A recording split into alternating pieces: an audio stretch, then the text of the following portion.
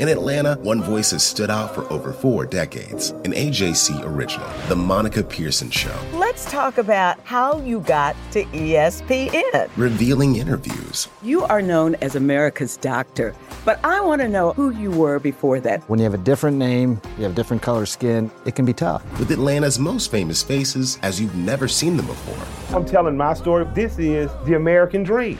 The Monica Pearson Show, streaming now on AJC.com.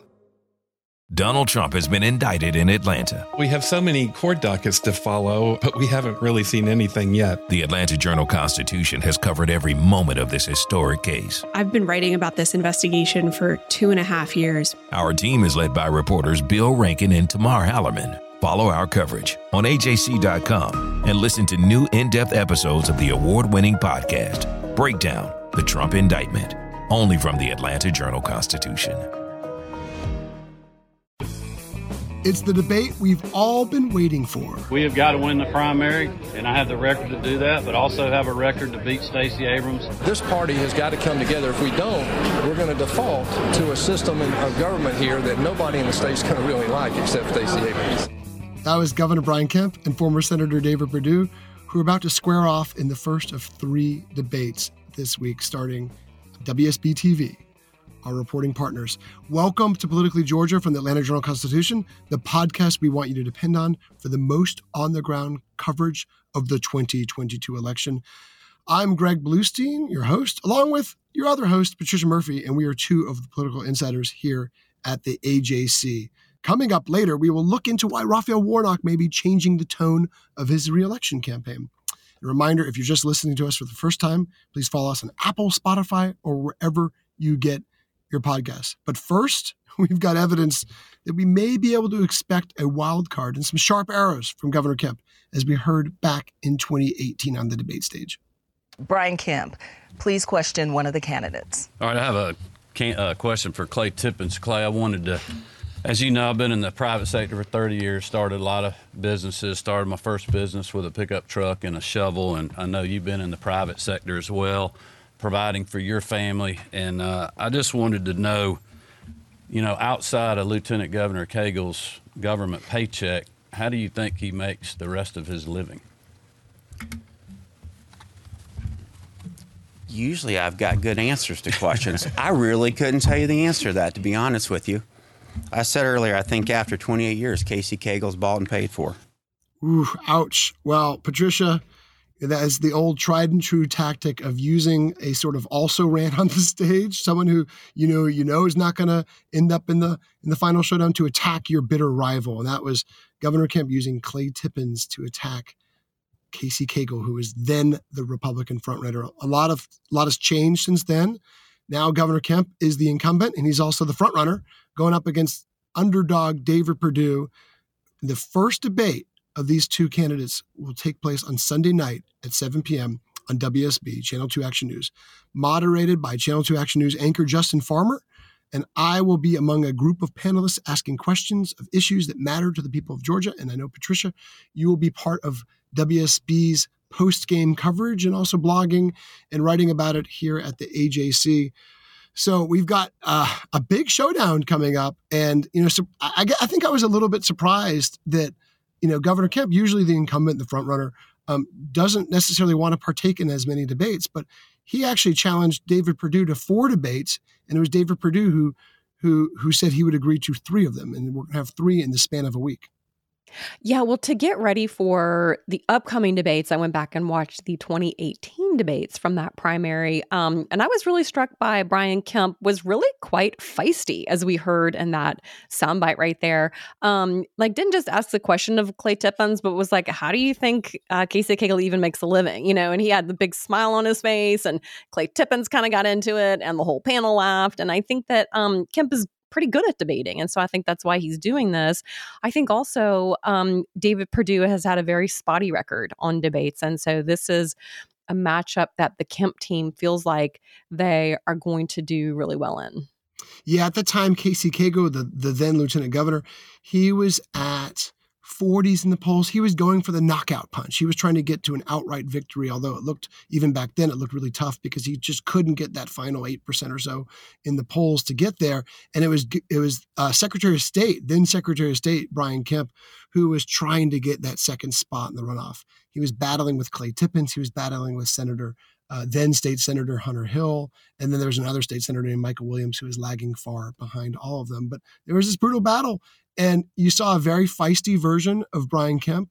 But I don't think it was just because he was the underdog back then. I think even as we see him in the next 3 debates starting on Sunday, we're going to see a pretty punchy version of a governor who's not going to put up with he's not going to let blows go unresponded.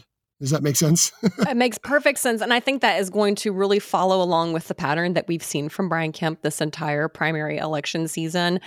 He has come out just swinging against David Perdue from day one. The very first thing he said about David Perdue was that he lost to a 30-something nobody in Jon Ossoff. So how in the world is he supposed to defeat Stacey Abrams if David Perdue were to win that challenge? And I think that at every time I've seen Kemp, right as the legislative session was getting started, I sat down with him to talk about the session and talk about the challenge. And he was so much more relaxed than I thought he would be. The headlines at the time were, oh, governor under fire, governor under the gun, governor's got to, really turn it out to get rid of this David Perdue, Donald Trump challenge. And he was not anxious and sweaty and nervous. He was just very feisty and pushing back real hard against David Perdue. And he's continued to do that at every campaign stop that we've seen. Every time he's asked a question, David Perdue said this, what do you think? Other campaigns, might counsel their candidates to, don't take the bait, don't respond to your challenger who's just throwing pot shots at you. And Brian Kemp goes there and he hits back real hard. And so I think that is what I'm expecting to see in this debate. Yeah, the governor said there's 2 ways to run, unopposed and scared. And obviously he's not unopposed. So he is running afraid. He's running scared. He's running like his pants are on fire.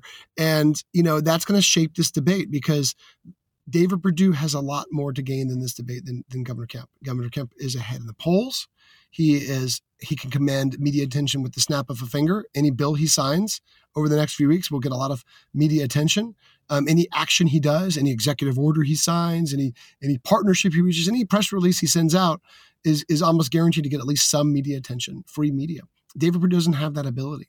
So, and of course, there's the financial play in all this, which is millions of dollars more are being spent on behalf of Governor Kemp than they are for David Perdue. And time is running out for David Perdue. So he's looking to get some traction over the next 3 debates. And I don't know how he'll get it. We'll see. I'm sure he's been preparing for this for a long time and testing out different messages.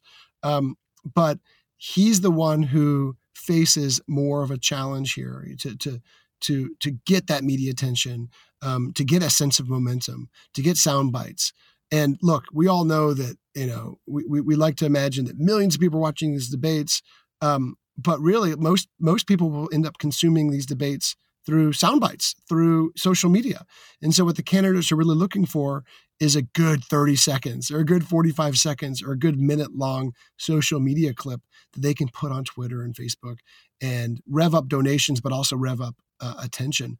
And, David Perdue was on the wrong side of this in 2020. Now, we saw, of course, he skipped that debate, the runoff debate against Jon Ossoff. But before that runoff debate was a general election debate he had against now Senator Jon Ossoff, where Ossoff went on an extended monologue. And, I was covering that debate live from my living room. It was down in Savannah. And I was covering that debate. And the monologue that Ossoff ended up being, it was a strong minute or so moment, but I didn't think it was even the headline moment. I thought there was another interaction that was much spicier. And so I led my story with that. But lo and behold, Ossoff's team put that monologue on social media and it just caught fire. And it ended up getting 14 million plus views. And I had to go back and, kind of amp up that just even that night, it was already getting millions of views. And that just shows you how social media has changed the game when it comes to debates.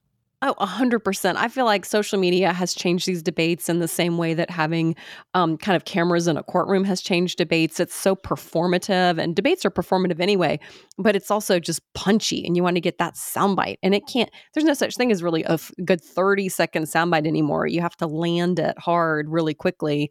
And I've been so fascinated to see David Perdue as the challenger rather than the incumbent on the campaign trail, because he's a lot punchier. He's a lot looser.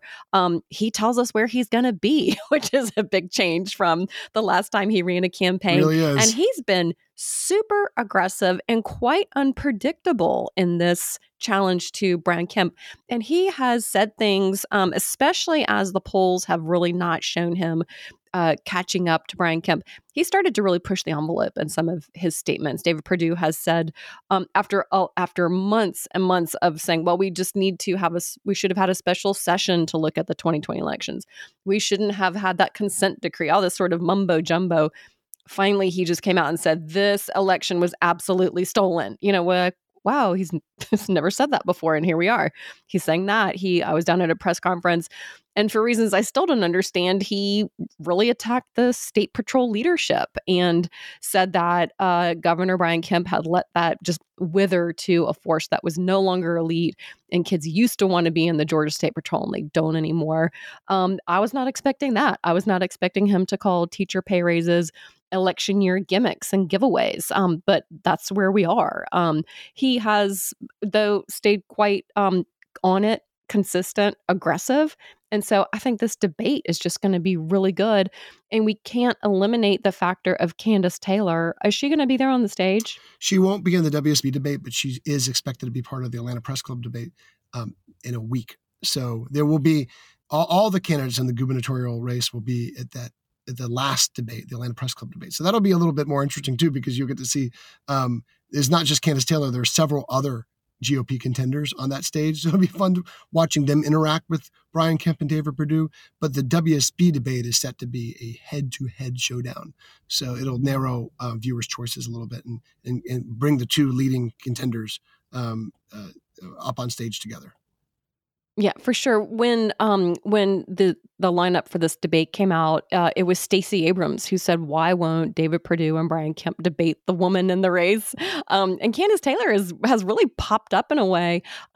She's polling rather much more strongly than she had in previous races. I saw a poll recently had her up in the high single digits, possibly even at 10%. So I think she's once these other debates roll around, she could also shake it up a little bit. But I think the one-on-one with Kemp and Perdue, knowing all of their baggage, all of their background, knowing Donald Trump will 100% be watching live from Mar-a-Lago.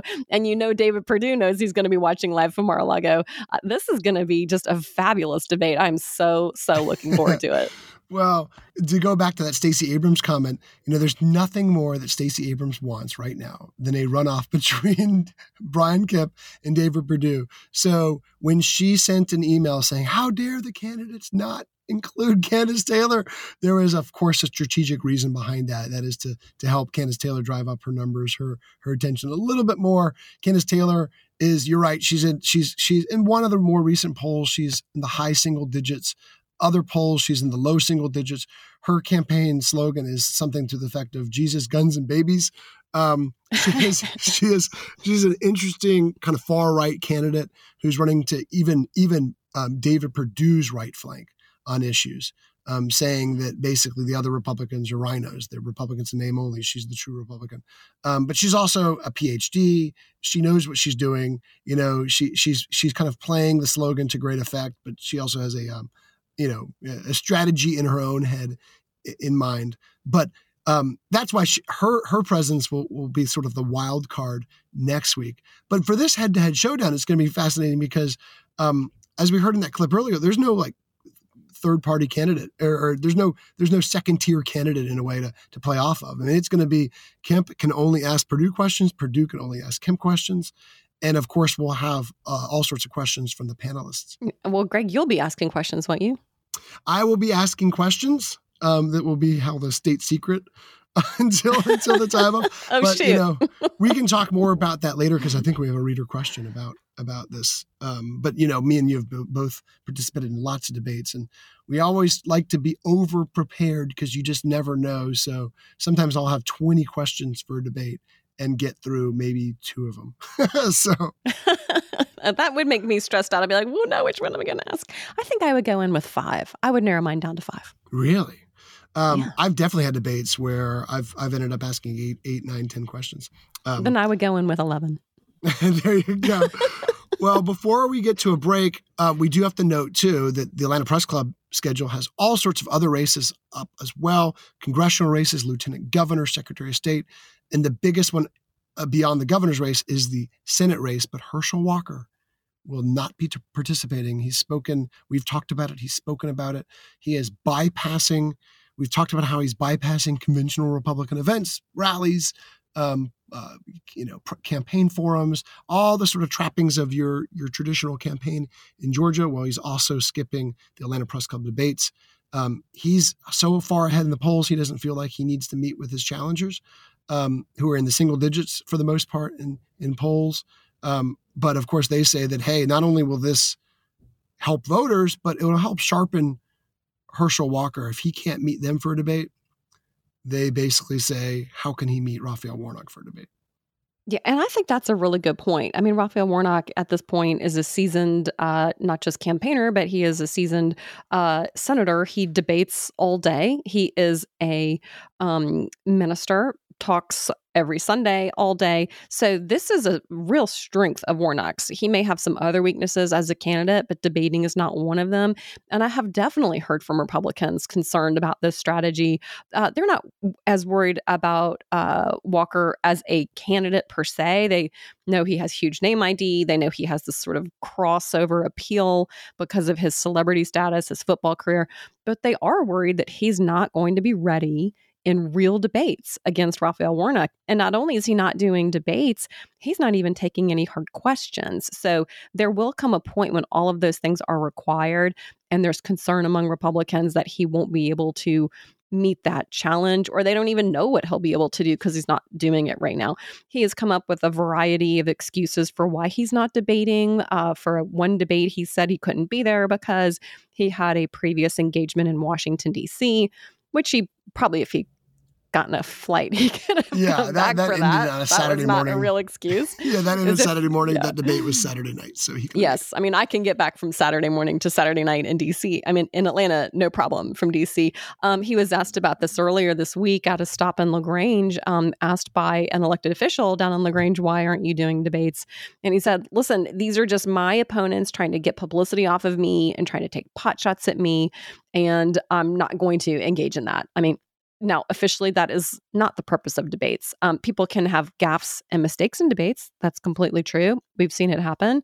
But the idea and the strategy to skip debates is not landing well with all Republicans.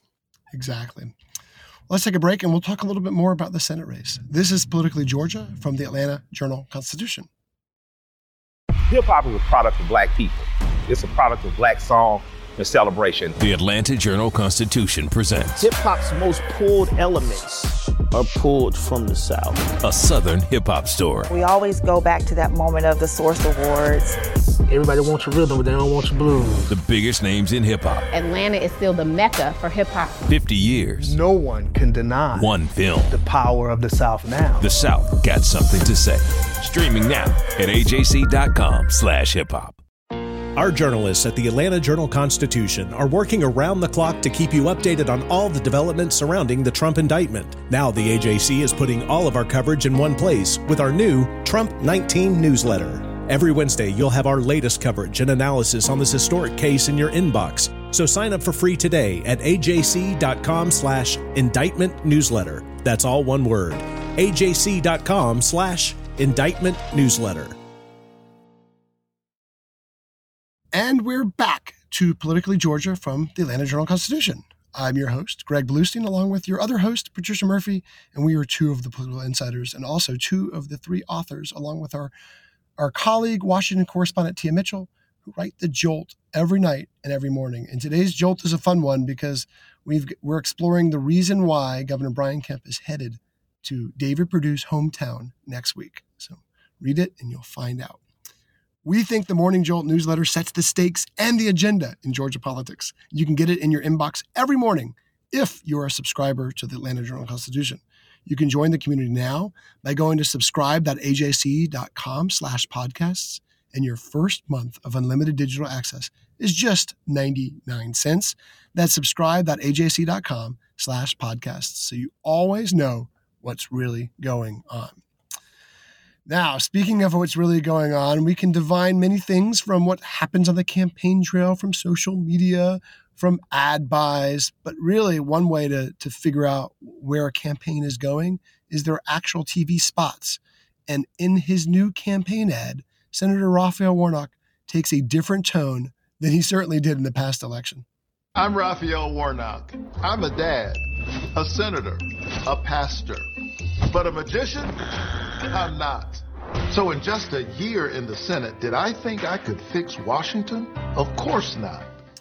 Now, Patricia, this is a different Raphael Warnock message than we saw or we heard in 2020 in the runoff campaign and even in the general election campaign, when he promised a storm of change was coming, sweeping basically a revolution, in a sense, an ideological revolution, if Democrats took control of the U.S. Senate. I mean, everything from combating climate change to criminal justice reform to voting rights expansion, all these issues that he promised that, of course, Democrats haven't been able to fulfill yet because of gridlock, because of their 50-50 narrow majority, 50-50 plus the vice president in the Senate, and because of Joe Biden's sagging approval ratings. All these issues are starting to mount. And, we have talked about this. We have reported on this.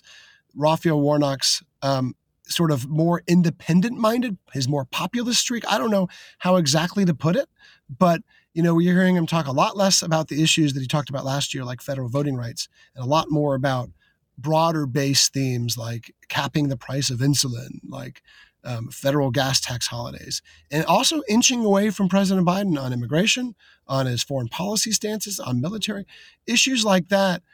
We're starting to see a little bit of separation as Senator Warnock gets ready for his own matchup in November, probably against Herschel Walker, but against some Republican. Yes. The message from Democrats has kind of gone from yes, we can to don't blame me. Like, I'm only one vote. I'm only one vote. That was not the message 16 months ago. It's very obvious what's going on here, that Democrats nationally have a really weak brand. It is so weak. Other Democrats are very worried about really putting that front and center. And when they were running against Donald Trump before, they were running against Donald Trump and doing a lot less articulating exactly what they would do and when they would do it. So now they have to really get back to business and reframe themselves. And, I don't know that Democrats really need to take this tack of I'm not a magician. I think that they have passed trillions of dollars of spending. There is a federal program associated with every single one of those dollars.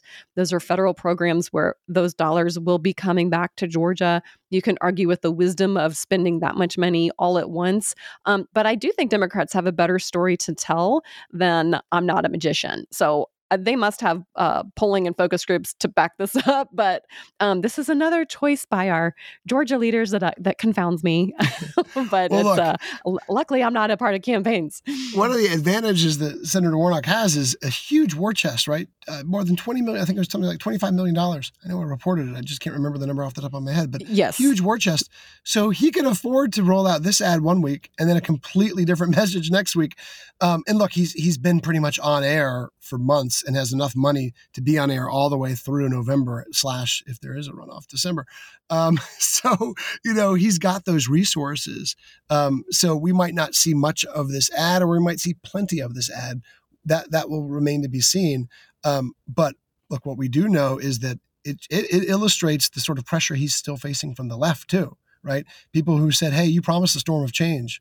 They got the infrastructure plan you talked about. They got the America Rescue Plan, the coronavirus relief money, Supreme Court justices, right? Democrats were able to push through some of their top priorities, but others have languished, right? Federal voting rights, the Build Back Better plan, and other priorities, criminal justice reform, other priorities that Raphael Warnock ran on.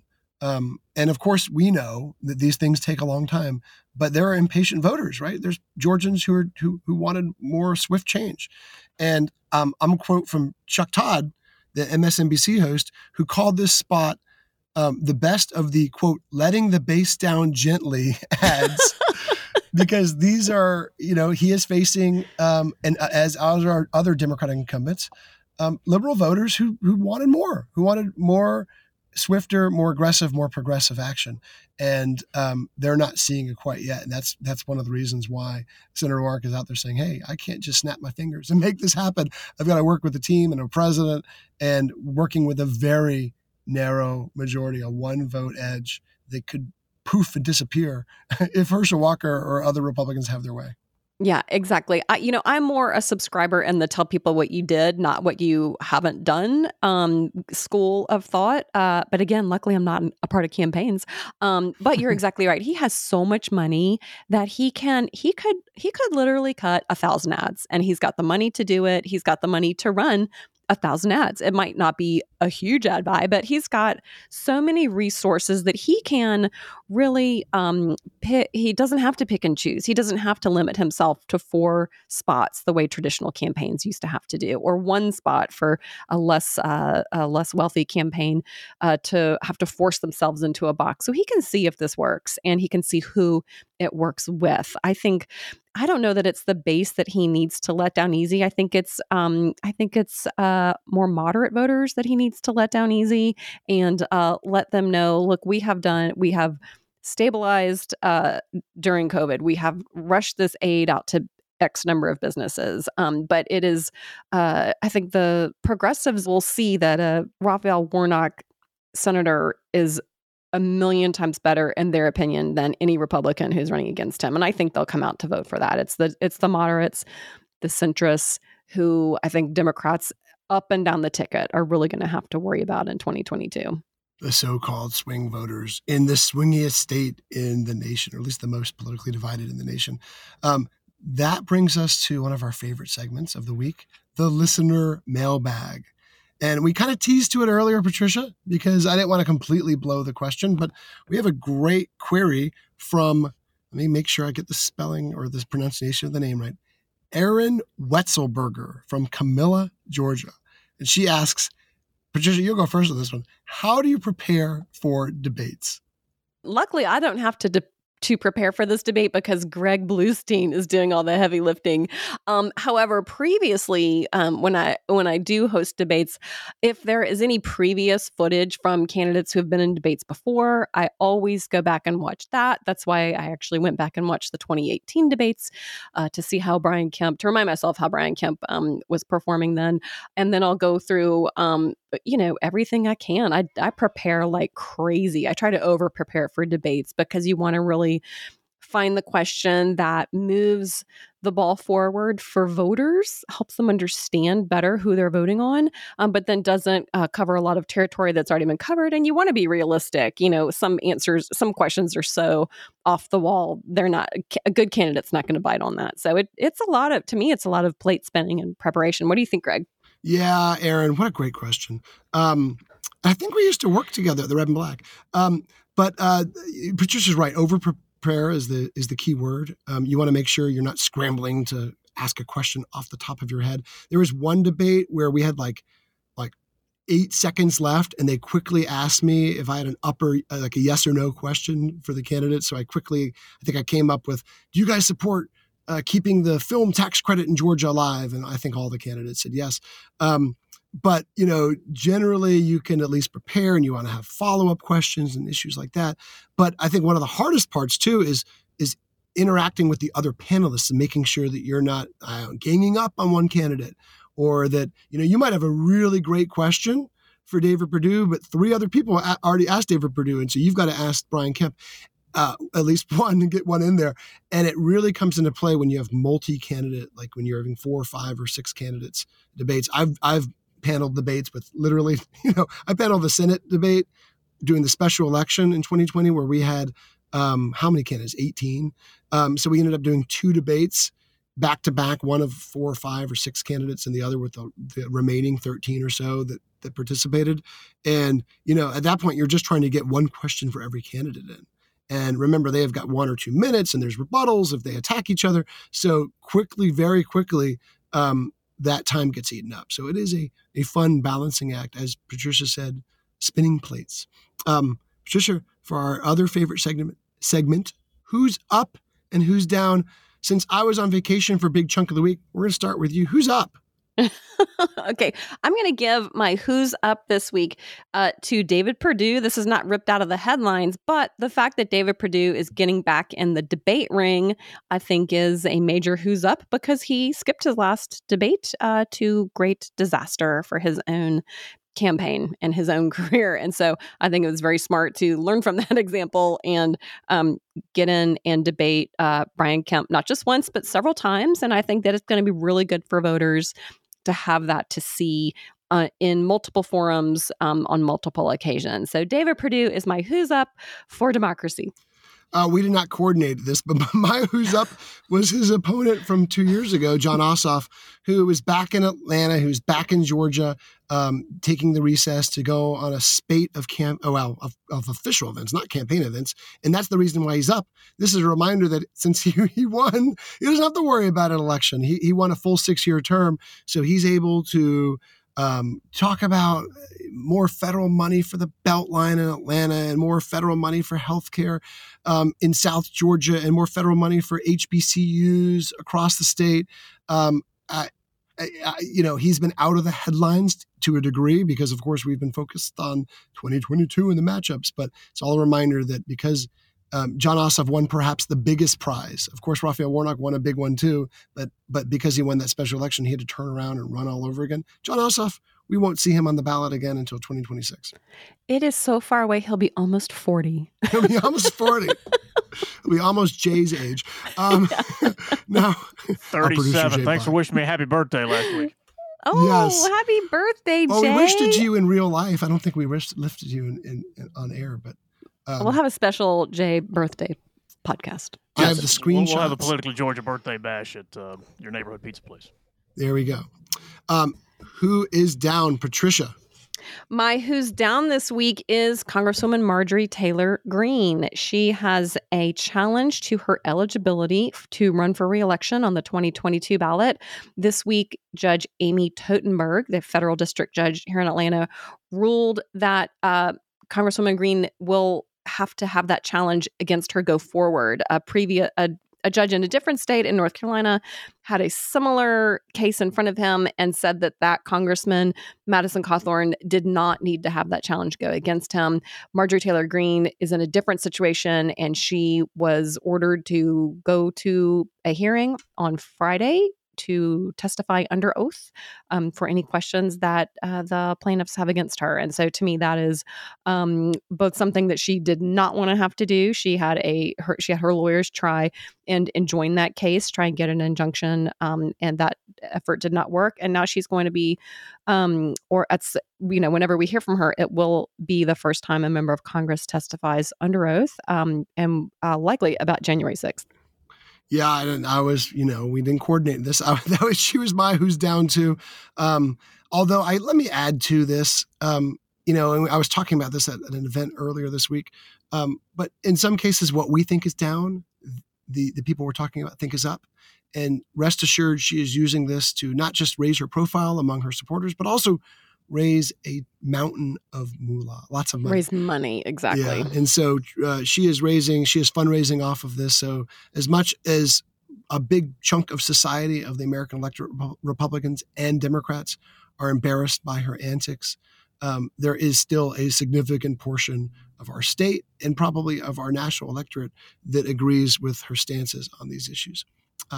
That is all for our show this week. You can count on new episodes of this podcast to come out every Wednesday and Friday. And of course, This Monday is a special edition of Politically Georgia, recapping and breaking down that first debate.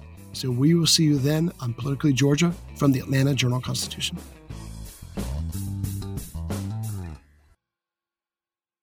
I'm Ernie Suggs, race and culture reporter for the Atlanta Journal-Constitution. And I'm Nedra Ravone, lifestyle columnist.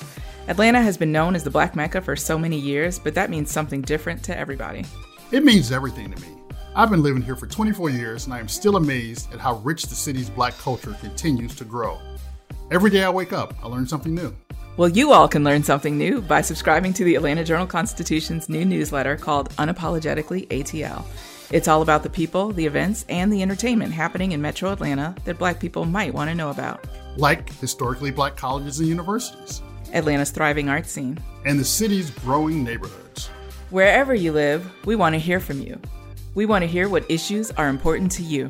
So subscribe today at www.ajc.com/unapologeticallyATL. Only from the Atlanta Journal-Constitution.